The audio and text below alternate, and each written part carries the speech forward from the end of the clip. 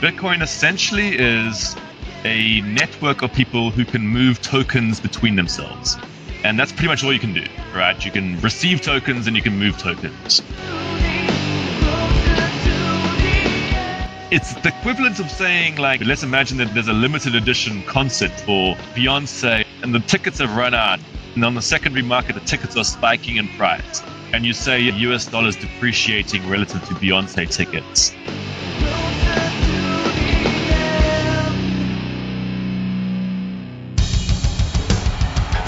What I have said is that this campaign is not just about electing a president. It is about making a political revolution. MMT. Taking money from our children and borrowing from China. People are dying.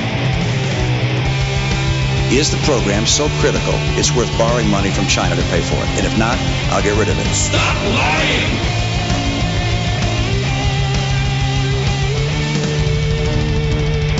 I want the truth.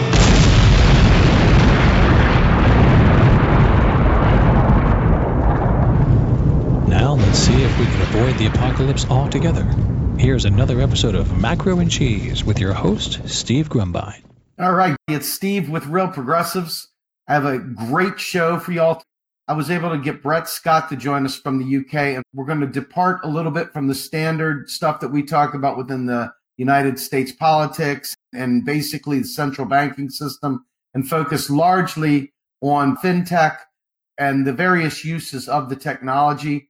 You know, we hear an awful lot about the speculators, but now we're going to hear about some of the future plans for fintech and what we can expect to see within this industry. So without further ado, let me bring on my guest. This is my friend, Brett Scott. Welcome to the show, sir. Hey, how's it going, Steve? Thank you very much, man, for coming on.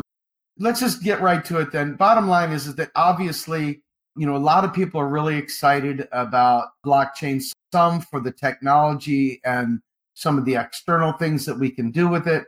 And some are more of the secretive, hey, I want to be able to have my anonymity and make transactions. And then others are just speculators, et cetera. Talk to me about what you see as the real value add of these blockchain and fintech technologies.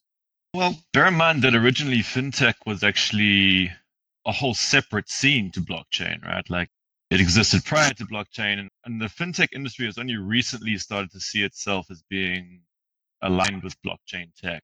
When Bitcoin first came out, which was the first blockchain technology, there wasn't very much crossover at all with the straightforward fintech scene. So, I mean, just to put it in context, financial technology or fintech is essentially the automation of finance, right? It's a process where people automate different elements of the financial sector. And the basic components that you can automate, you either try to automate the financial professionals, so you try to automate their jobs, or else you automate the process by which we interact with financial institutions. So, you know, creating apps that you can interact with the bank with and so on. And then blockchain came out, and I guess a lot of the early wave of blockchain was this, you know, open systems that actually bypassed banks.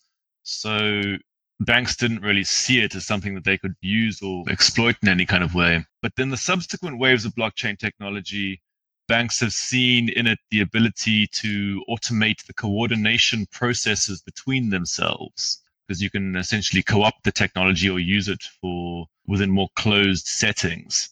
So a lot of what's called blockchain technology right now in the banking sector is actually a very sort of closed down, sort of hybrid version of the technology, which is quite different to Bitcoin. That's sort of my opening remark. Right now in the blockchain technology sector, and say the media about it, this distinction isn't really made between the open systems and the closed systems and all the different versions of these systems. So let's take this to another level. Obviously, one of the concerns that I have as someone who's pushing for, you know, a renewal of the public purpose and the use of sovereign currency to meet the needs of the citizens of various nations, et cetera, around the world. You know, I look at it and I say, you know, Bitcoin, these different flavors, you know, are not going to give us a Green New Deal. They're not going to give us free college for all. They're not going to give us a host of these things. But I think people misunderstand the interplay between a sovereign US dollar, a pound, a euro, a Aussie dollar, or a yen. And they confuse the two, and they have these doomsday tales that they tell about the actual state currency as they prepare for the upcoming takeover by their Bitcoin and so forth. Can you talk a little bit about where that thinking comes from and whether there's validity to it or not? It's a big question. I mean, a lot of the Bitcoin community, as you probably know, are heavily influenced by Austrian economics, which is, a particular sort of subset of conservative economics, where they fixate upon the idea that money is a commodity or some kind of thing that exists out in the world. You have to go and find it somewhere before you can engage in exchange, which obviously clashes with the credit theories of money, which say, you can essentially issue money as an IOU, provided people are prepared to accept that IOU.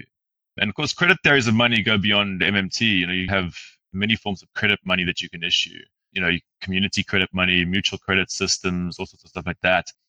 But certainly in a lot of the sort of general Bitcoin community's imagination, there's always been this critique of the idea that money is created out of nothing and it's not real and it's all this kind of stuff, right? But this is all based on the conceptual foundation that money is, quote unquote, supposed to be a commodity and that it isn't a commodity. And did you guys all realize that money is created out of thin air and all this kind of stuff? This is like this kind of scaremongering, right?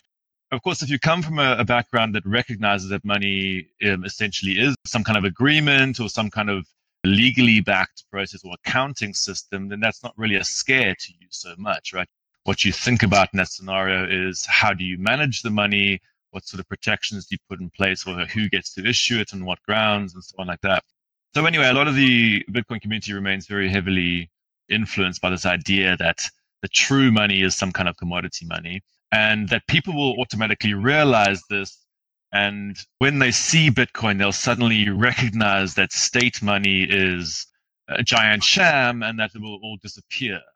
And they also grossly underestimate the power of network effects. For example, the fact that, in the UK, for example, 80 million people use the British pound, and that this isn't a strong enough foundation for a currency, the idea that it's locked into a giant network of people.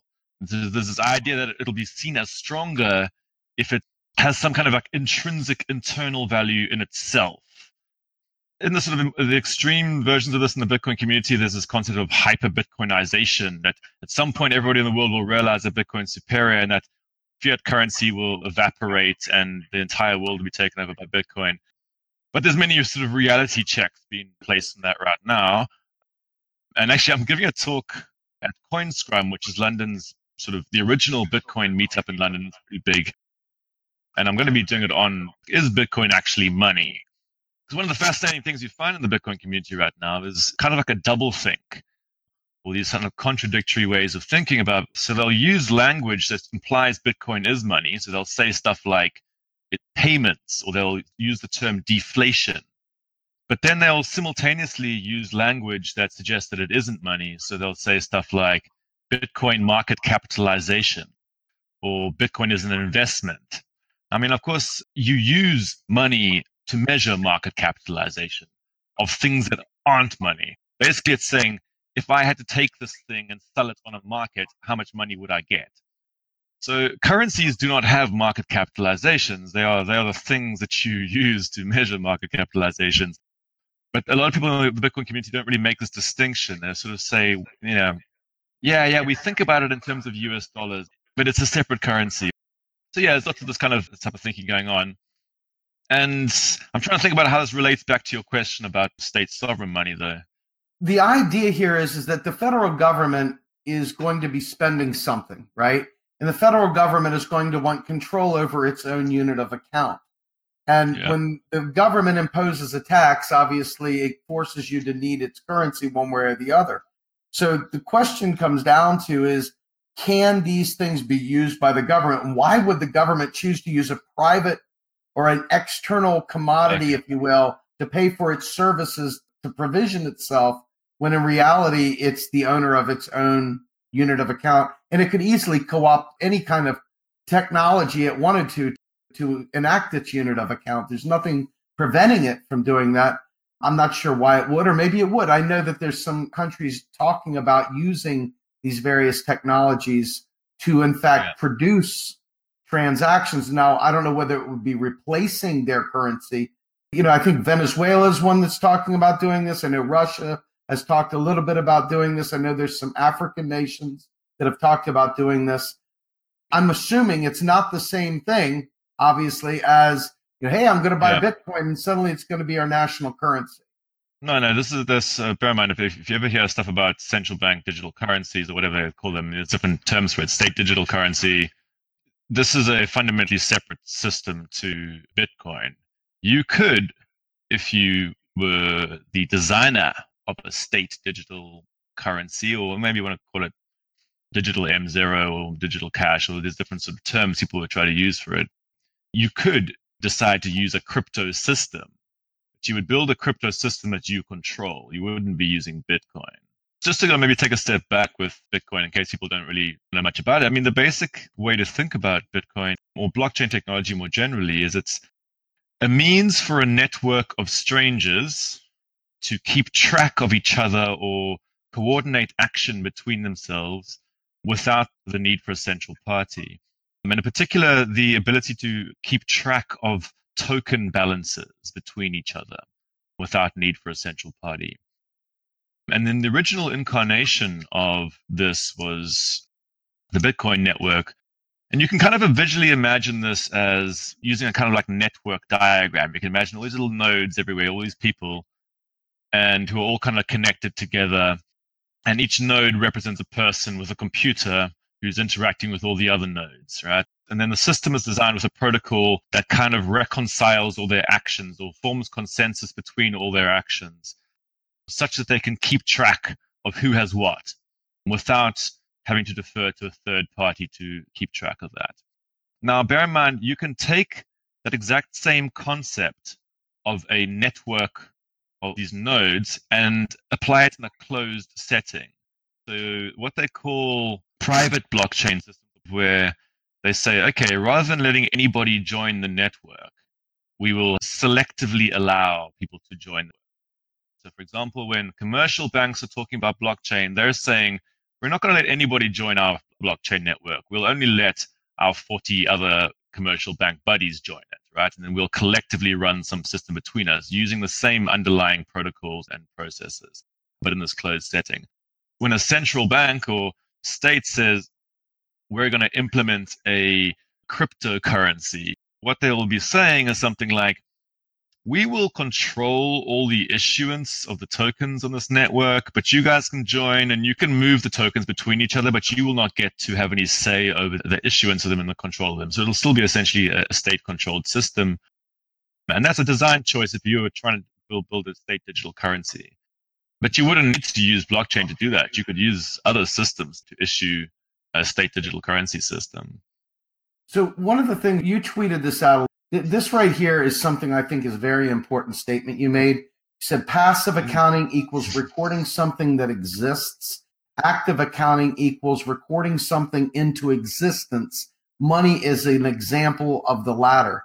This right here is, in my opinion, a very, very key statement that you make, because this is in essence telling the folks that are doing blockchain, that are doing regular money creation at the Fed, or however we operate this, each of our internal national systems, et cetera, that ultimately we're creating something from nothing. This is literally bringing it into existence somehow or another. Can you elaborate on that as far as it pertains to both crypto and state currencies? Yeah, I mean, I occasionally do collaborations or work with the Chartered Accountants Institute in the UK. And this is the accounting industry. And of course, the accountants, the way they think about what they're doing is something exists out in the world. All right. And our job is to faithfully represent that, normally using numbers and monetary proxies. But there's supposedly some flow occurs in the world, and then after the fact, record it. So that was that thing I was saying there about passive accounting, which is like you're creating a representation of something that exists in the world. Whereas this concept of what I would call active accounting is when you are creating something through the act of recording it. And this doesn't only apply to money, this applies to various things. Like, I mean, you could even say contracts are kind of an example of this. You sort of create the act of recording this contract will lead to a reality occurring in the world, some kind of thing occurring in the world. But yes, money itself is definitely, to me, I'd say it's an example of an act of accounting. The act of recording it is what creates it. If there's the money, you'd say, oh, what you're recording into existence is an IOU, all right, or some kind of promise to do something. And once you record that, it creates an object that you can then try to move around. And you can either attempt to represent that in a physical form, such as a banknote or something like that, but you can also represent it in a digital form. You can create it in the digital object. A pretty simple way to grasp this kind of stuff is to use vouchers. A voucher system, let's say a Walmart voucher. Walmart says, we're going to issue this voucher and it'll enable you to get something in Walmart. And you might have a physical version of it. But Walmart could also simultaneously issue that voucher in a digital form and have it as a kind of a digital object that you can move around. And one of the intriguing things about blockchain tech is the big thing that you're often issuing using blockchain technology is tokens of various sorts, right? Or it's a technology by which you can move tokens between people. One of the weaknesses in much of the current blockchain technology is it's often very poorly defined as to what the tokens actually mean or what they entitle you to. Whereas you could argue, say from MMT terms, that the tokens issued by states have some kind of explicit redeemability. You can use them for something in particular. Whereas when you look at Bitcoin, the original tokens that were issued into existence or recorded into existence were a little bit like the digital equivalent of issuing a blank piece of paper. They just use kind of these sort of blank entities that you can move around. I'm not sure if I'm answering your question entirely here, but you're doing fine, actually. The bottom line is that when you look at the people in general that we deal with, in your level where you're talking to these folks, you're dealing typically with people that are probably more used to dealing at an academic level or a more technical level. A lot of the people that we're dealing with, voters in particular, people that would be activists mobilized to actually make things happen, are not thinking about it from the level at which I'm getting from you today, which is exactly why we have you on here. We get a lot of feels-based things. We get a lot of mythology.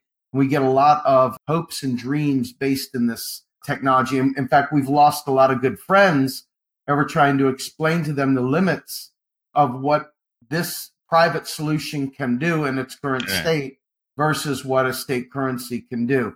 And so 9 times out of 10, people have been watching some 3 a.m. blogosphere kind of video that tells them the end of the world is coming by blockchain, by Bitcoin, by Litecoin, by Ripple, by whatever. And they're out there ready to huck their home. They're out there ready to trade their car in for a nugget of blockchain, of some flavor. And so what we're trying to do is right size expectations so that they understand not only the technology backing it and the uses of it. We're not against it. The object here is to put it in its right context. And you're doing a phenomenal job of that. And really, we want to make sure that as activists go forward, that they know that, hey, if I want to invest in something, if I want to use these things, if I'm looking down the road and I'm seeing these various industries cropping up using blockchain technology or using various forms of digital technology that are enabling this fintech world, and the shift from the automation that we know today that is mostly manimation, if you will, to this real truly getting rid of that and truly automating the financial sector. We just want to really make sure that they have a firm grasp of what is within the realm of possibility versus what's rattling around in their head because Alex Jones or some other guy that makes money off of their fear tells them at 3 a.m. You're really, in essence, helping us through that process because this is cogent, it's coherent, etc. That's really what we're going for. Look, I mean, I don't want to diss anybody who wants to speculate in cryptocurrency. I mean, you can do it if you want, right? But it's not a solution to the world's problems. I mean, sure, people make money gambling on many things. You can make money gambling on boxing matches. And sure, it might narrowly empower you or help you if you happen to get lucky with that. But it shouldn't be pitched as something that will broadly help people in that sense. I mean, it might be worth sort of just sketching out the basic trajectory that's happened in blockchain technology so you can sort of like make sense of media reports you hear about it. Now you're on to something. That's exactly, if you can take us down that would be wonderful. Yeah, so the original version of blockchain, it was introduced to people via Bitcoin. And blockchain technology refers to the underlying technology that enables Bitcoin to work. So Bitcoin is seen as the first incarnation of blockchain technology. And just to reiterate, the basic point is the technology is a way to enable a network of strangers. People don't know each other, don't necessarily trust each other. I mean, they don't necessarily distrust each other, but they don't like know each other. So they don't really know, they don't have any basis upon which to extend trust to somebody, right? So imagine some faceless person you've never met on the other side of the world that you've connected to via an internet connection. You don't have a much close personal connection to them. You don't really know anything about them. So in this type of scenario, you find it hard to interact with those people unless you have some kind of process to ensure the trust between yourselves. And so Bitcoin originally was this way to do that without relying upon these third parties, these big institutions to mediate. And as mentioned, Bitcoin essentially is a network of people who can move tokens between themselves. And that's pretty much all you can do, right? You can receive tokens and you can move tokens. And I mean, we could describe the sort of inner workings of Bitcoin if you really wanted to, but maybe we can leave that for another question. But the second wave of it was what they call the altcoins, which is people saying, okay, well, we could implement our own versions of this, take the same underlying code that Bitcoin's based on and make, Dogecoin or Litecoin or like any other coin, right? With slightly tweaked parameters, but it's essentially the same systems with different names and slightly different characteristics. And this is the sort of first wave of these always altcoins. So if you should go check out Dogecoin if you have any. This is like a dog-based coin, which was a kind of joke that was quite fun. So that was kind of like the second wave. Then the sort of third thing that people clocked onto was, hey, wait a moment, this is a technology that enables a network of strangers to interact or to sort of keep track of stuff between themselves. And maybe the tokens in the network that we can move between each other can come to represent something else. Maybe they can be representations of things in the world or some kind of, maybe they can be shares. Maybe they don't have to be monetary units. Maybe they can be any kind of like objects that you can represent digitally and you can move it around, right? So this is what they start to call like blockchain 2.0, which is the idea, hey, maybe we can issue, we can raise equity or using these systems. And the big sort of player that emerged with this was Ethereum. If you want to understand Ethereum, I mean, these systems can be quite complex to try to describe in a short amount of time, but the basic difference with Ethereum is that they allowed a new type of player to enter the network. Essentially, robot nodes, okay, these kind of like automated agents. They're sort of confusingly referred to as smart contracts. But they would say, hey, okay, rather than all the sort of people on the network just being humans, you could add these sort of like automated entities that would have to behave in certain ways if you interacted with them. Now, the best real-world example of this kind of thing is a vending machine.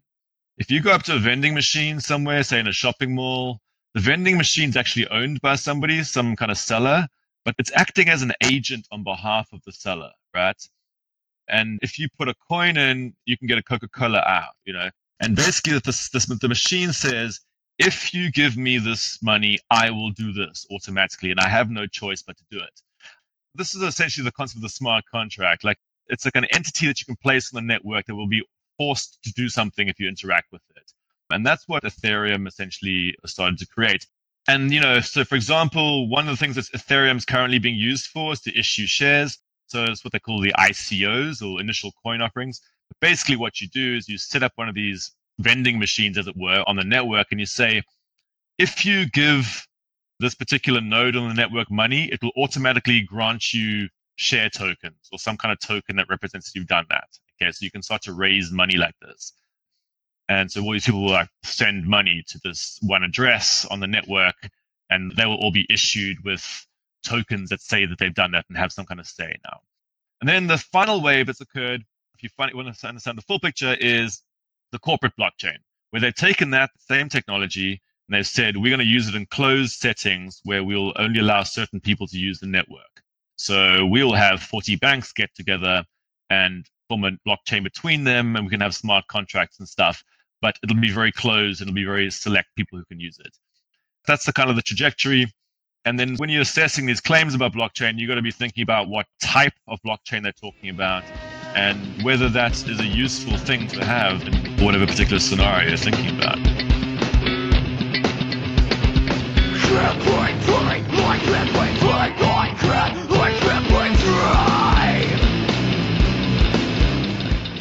You are listening to Macro and Cheese, a podcast brought to you by Real Progressives, a non-profit organization dedicated to teaching the masses about MMT, or modern monetary theory. Please help our efforts and become a monthly donor at PayPal or Patreon. Like and follow our pages on Facebook and YouTube, and follow us on Periscope, Twitter, and Instagram.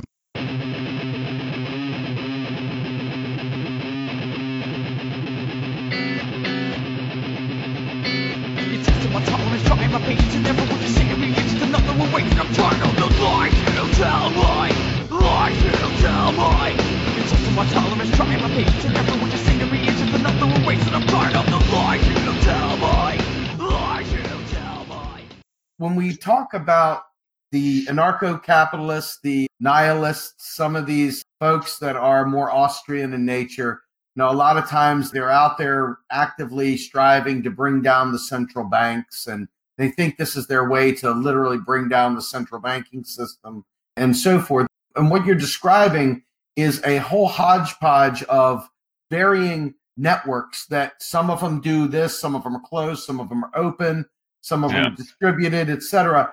How in the world would any of this be able to rival central banks? I mean, is it purely based on who accepts the currency?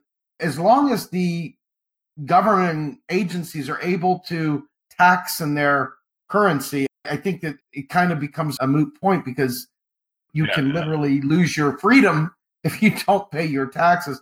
How does this technology enable them to, or does it, or is this just more myth-telling?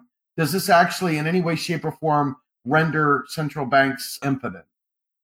Not really, no. I mean, as I sort of mentioned a bit earlier, I mean, Bitcoin is the digital equivalent of a blank piece of paper, right? Like the token literally has no characteristics to it. It's just like, here's a digital object and you can move it. And then the original early days of Bitcoin, people were like, okay, so like, but what is it? Like, okay, cool, I can move these units to you, but like, what are the units? And it took a long time for it to kind of build into some kind of sort of speculative system where they had fiat currency value. In the early days of Bitcoin, they didn't have. And to this day, there's a whole bunch of, cryptocurrencies that have no fiat currency value. And this is one of the key weaknesses that Bitcoin's always had, is that there's nothing that underpins it. There's no circular flow. So when you're talking about, say, the state and taxation, you've created a circuit, right? You're issuing, but you're simultaneously creating a demand by having some kind of requirement to have it back. Now, bear in mind, you can create those circuits without a state. You can create various circuit systems, but you have to have thought out the issuance and the redemption process and the transfer process between these. And most crypto systems haven't really done that, which is why they can fluctuate wildly in value, is that they're not really anchored into any actual real promise for anything. So you can kind of like, there's no real way to tell what it should be worth. It's not anchored in any real economy. You bring up a great point, because, one of the other things that this type of person tends to bring up is the value of the dollar. How is the value of the dollar, whatever? And then they watch the stock market or the Bitcoin market bouncing all over the place, the exchanges going all over the place. And they're like, wow, this is showing me value here. But, then you see the next day it dives completely. The US dollar is relatively stable, up and down a little bit, the overnight window and all the other good stuff that they do to maintain a stable purchasing power, to drive for full employment and price stability. There is no mechanism there for Bitcoin to do such a thing whatsoever. None of these things are there. They don't have anything to really anchor them at all. And that would go back to your circuit that would drive the currency, etc. Yeah. You talk to these folks probably a heck of a lot more than I do. What do you think is the underlying belief that makes them take that? Is it just the commodity-based thinking? I mean, you're taking something that has no intrinsic value whatsoever, and you're saying because I've made you mine it, and because it's only going to have this many of them, it's scarce, so therefore it will have value. I mean, is that the essence behind it? Or I still have no idea how they can determine value there, but yet they call the paper fiat currency worthless. Doesn't make sense to me. Yeah, I mean, there's lots of varying and contradictory stories that are told in the Bitcoin community. And it's not a homogenous community either. So, I mean, there's Sure. different views. But I don't know if I can fully do justice to all of the different accounts. As mentioned, in the early days of Bitcoin, there really wasn't a sense that it, quote unquote, had value, which people often basically say they use that term value to mean fiat currency price, essentially. So there's often a confusion between value and price.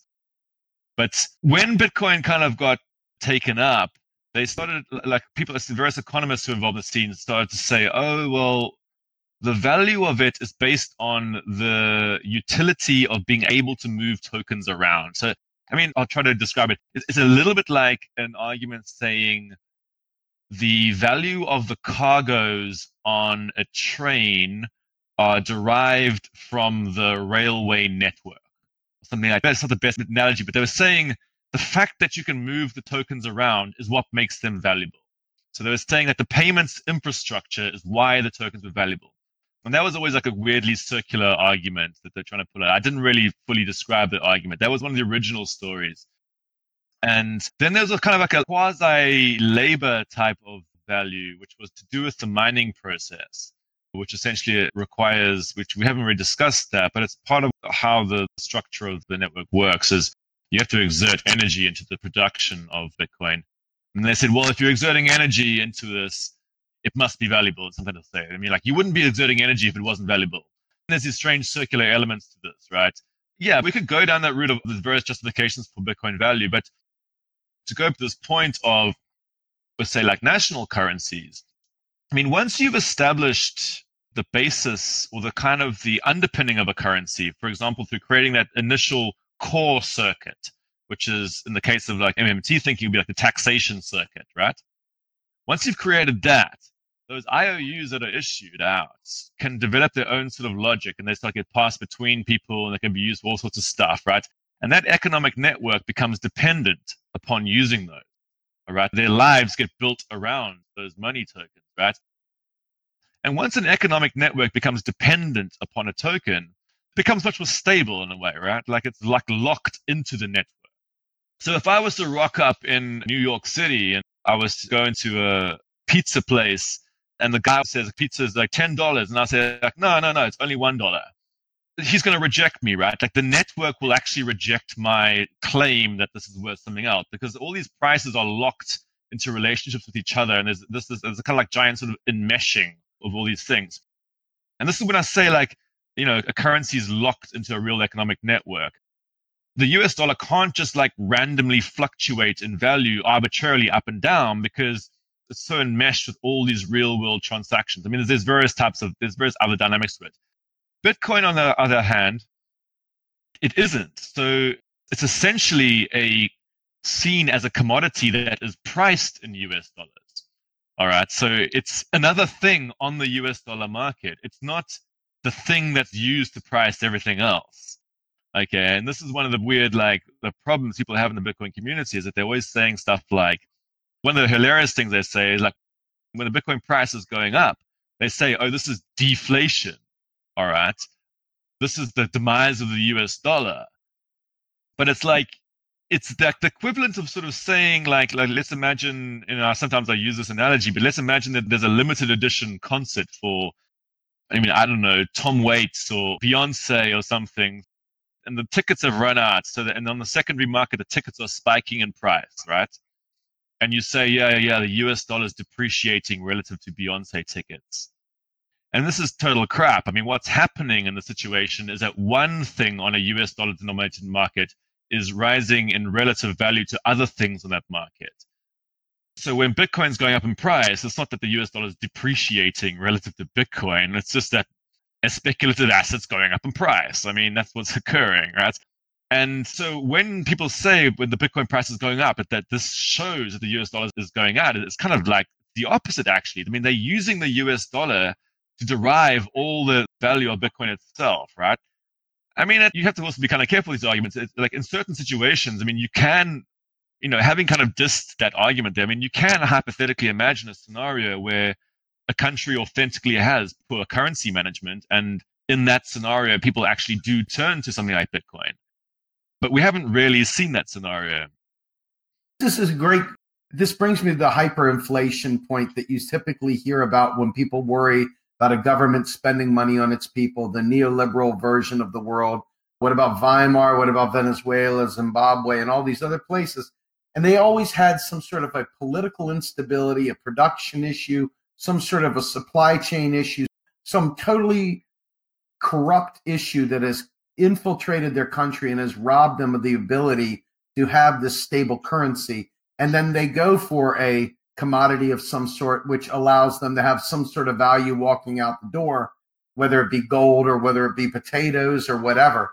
And in this case, they're banking on the failure of the US dollar, thinking somehow or another this cryptocurrency is in fact the thing. And they'll talk about how suddenly Russia and the China are going to have, the BRICS are going to take over, and so the dollar's going to die. We're all going to die. The petrodollar, oh my God, we're all going to die.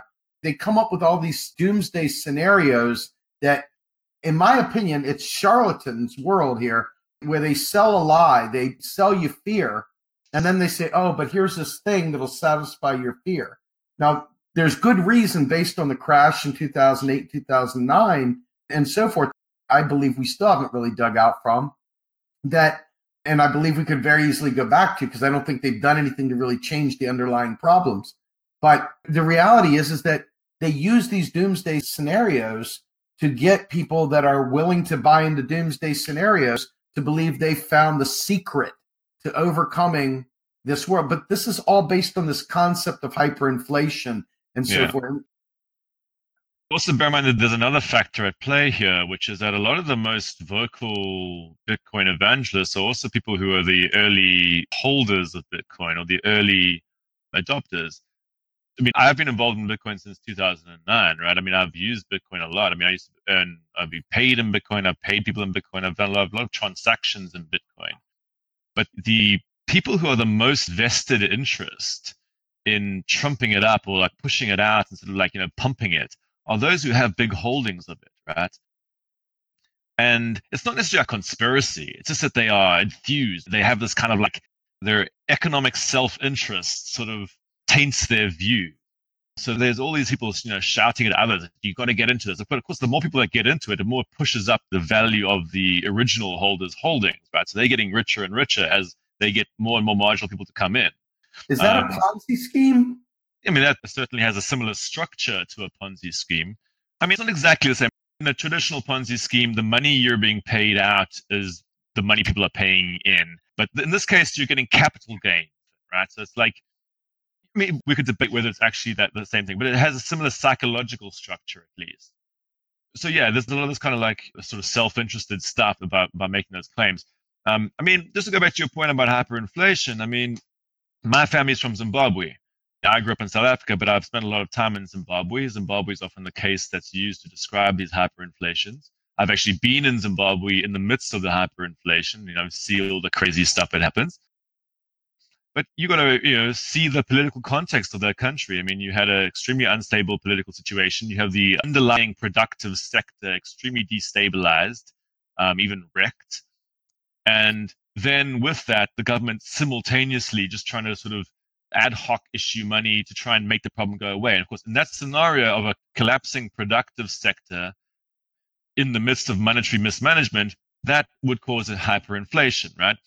But that is simply not the case in many much more powerful economies, which have much larger economic networks, much stronger states, much more deeply embedded places in the world. If I go to, for example, let's even think about this in the United States. Let me go to Sweden and these places. Extremely stable political systems, right? Extremely strong institutions, very high levels of trust in institutions. people have no issue at all with state currency there. None. All right. It's like, so these type of scaremongering scenarios really only apply to certain situations. And even in those situations, it's not like Bitcoin will solve the problem. Bitcoin ain't going to solve Venezuela or Zimbabwe's problems. Like, you got to do some much deeper stuff to solve those countries' problems.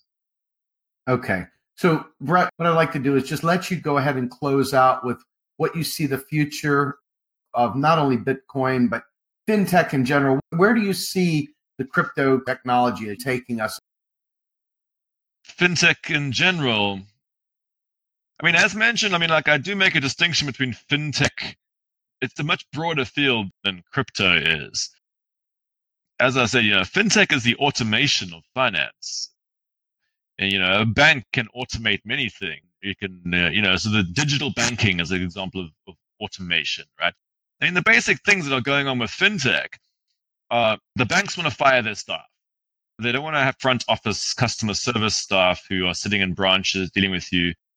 They would rather have you interacting with them via a smartphone app. All right, it's cheaper for them. So there's a front office element, the sort of the customer service thing, right? So they say, oh, use your internet bank, use your phone instead. And then they also want to try and automate the people within banks. They want to try to automate bankers. So, for example, rather than having a loan officer who makes a decision about whether you should get a loan, they would rather put it through a machine learning system that starts to make the decisions.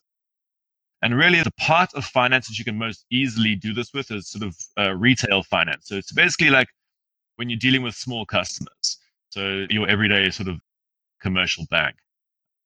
And I guess that's a very big part of fintech. And there's also reasons to be quite concerned about that process.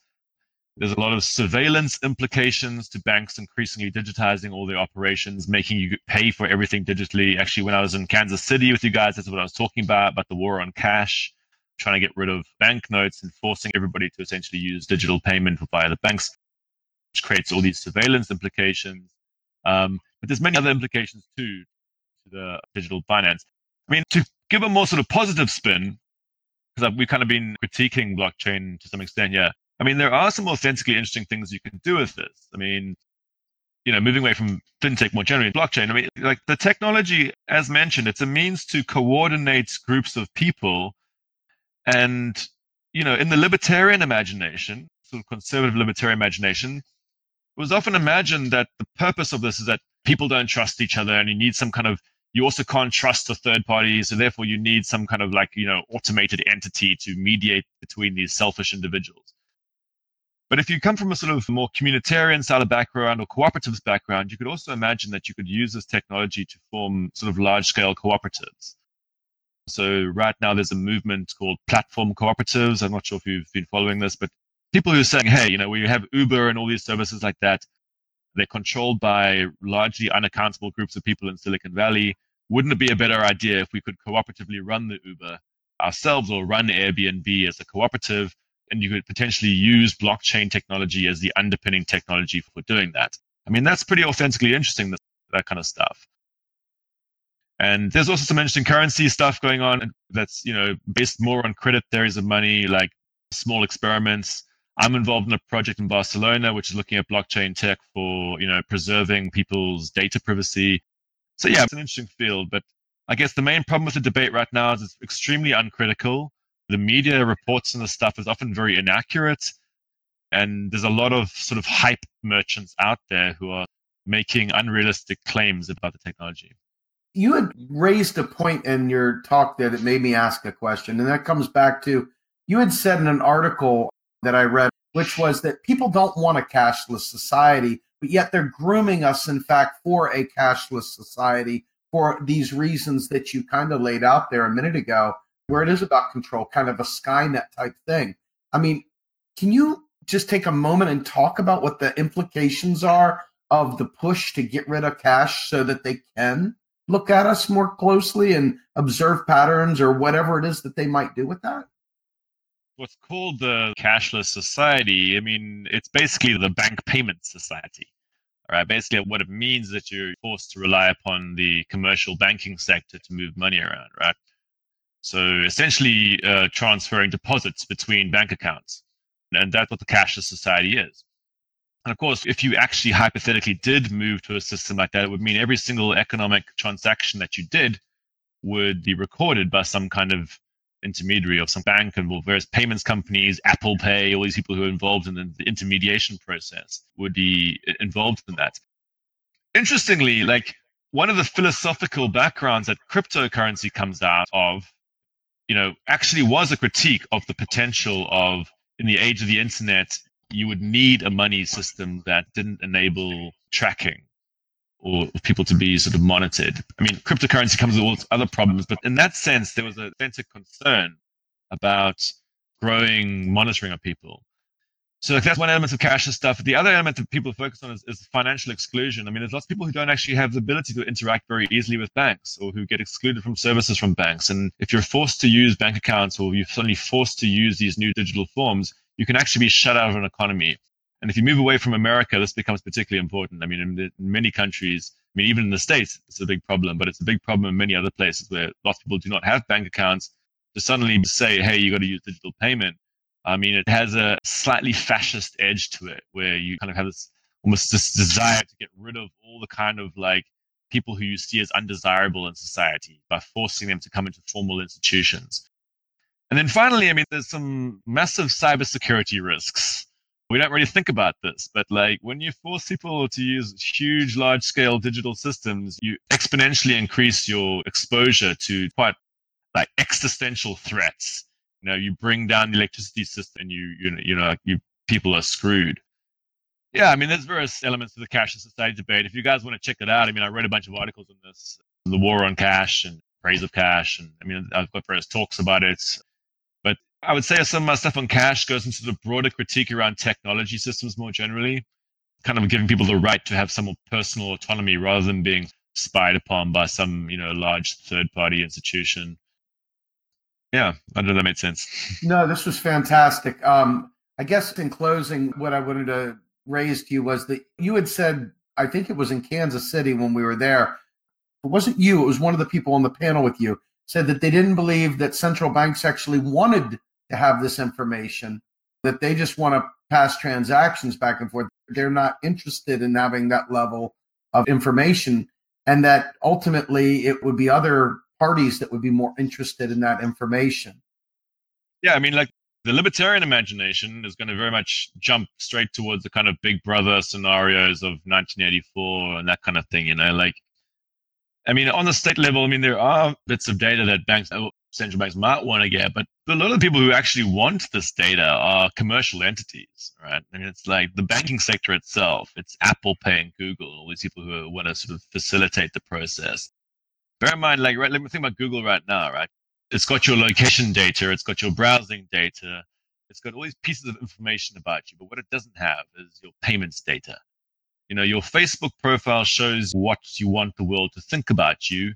Your Google browsing data shows your kind of secret life, the things you browse when people aren't looking.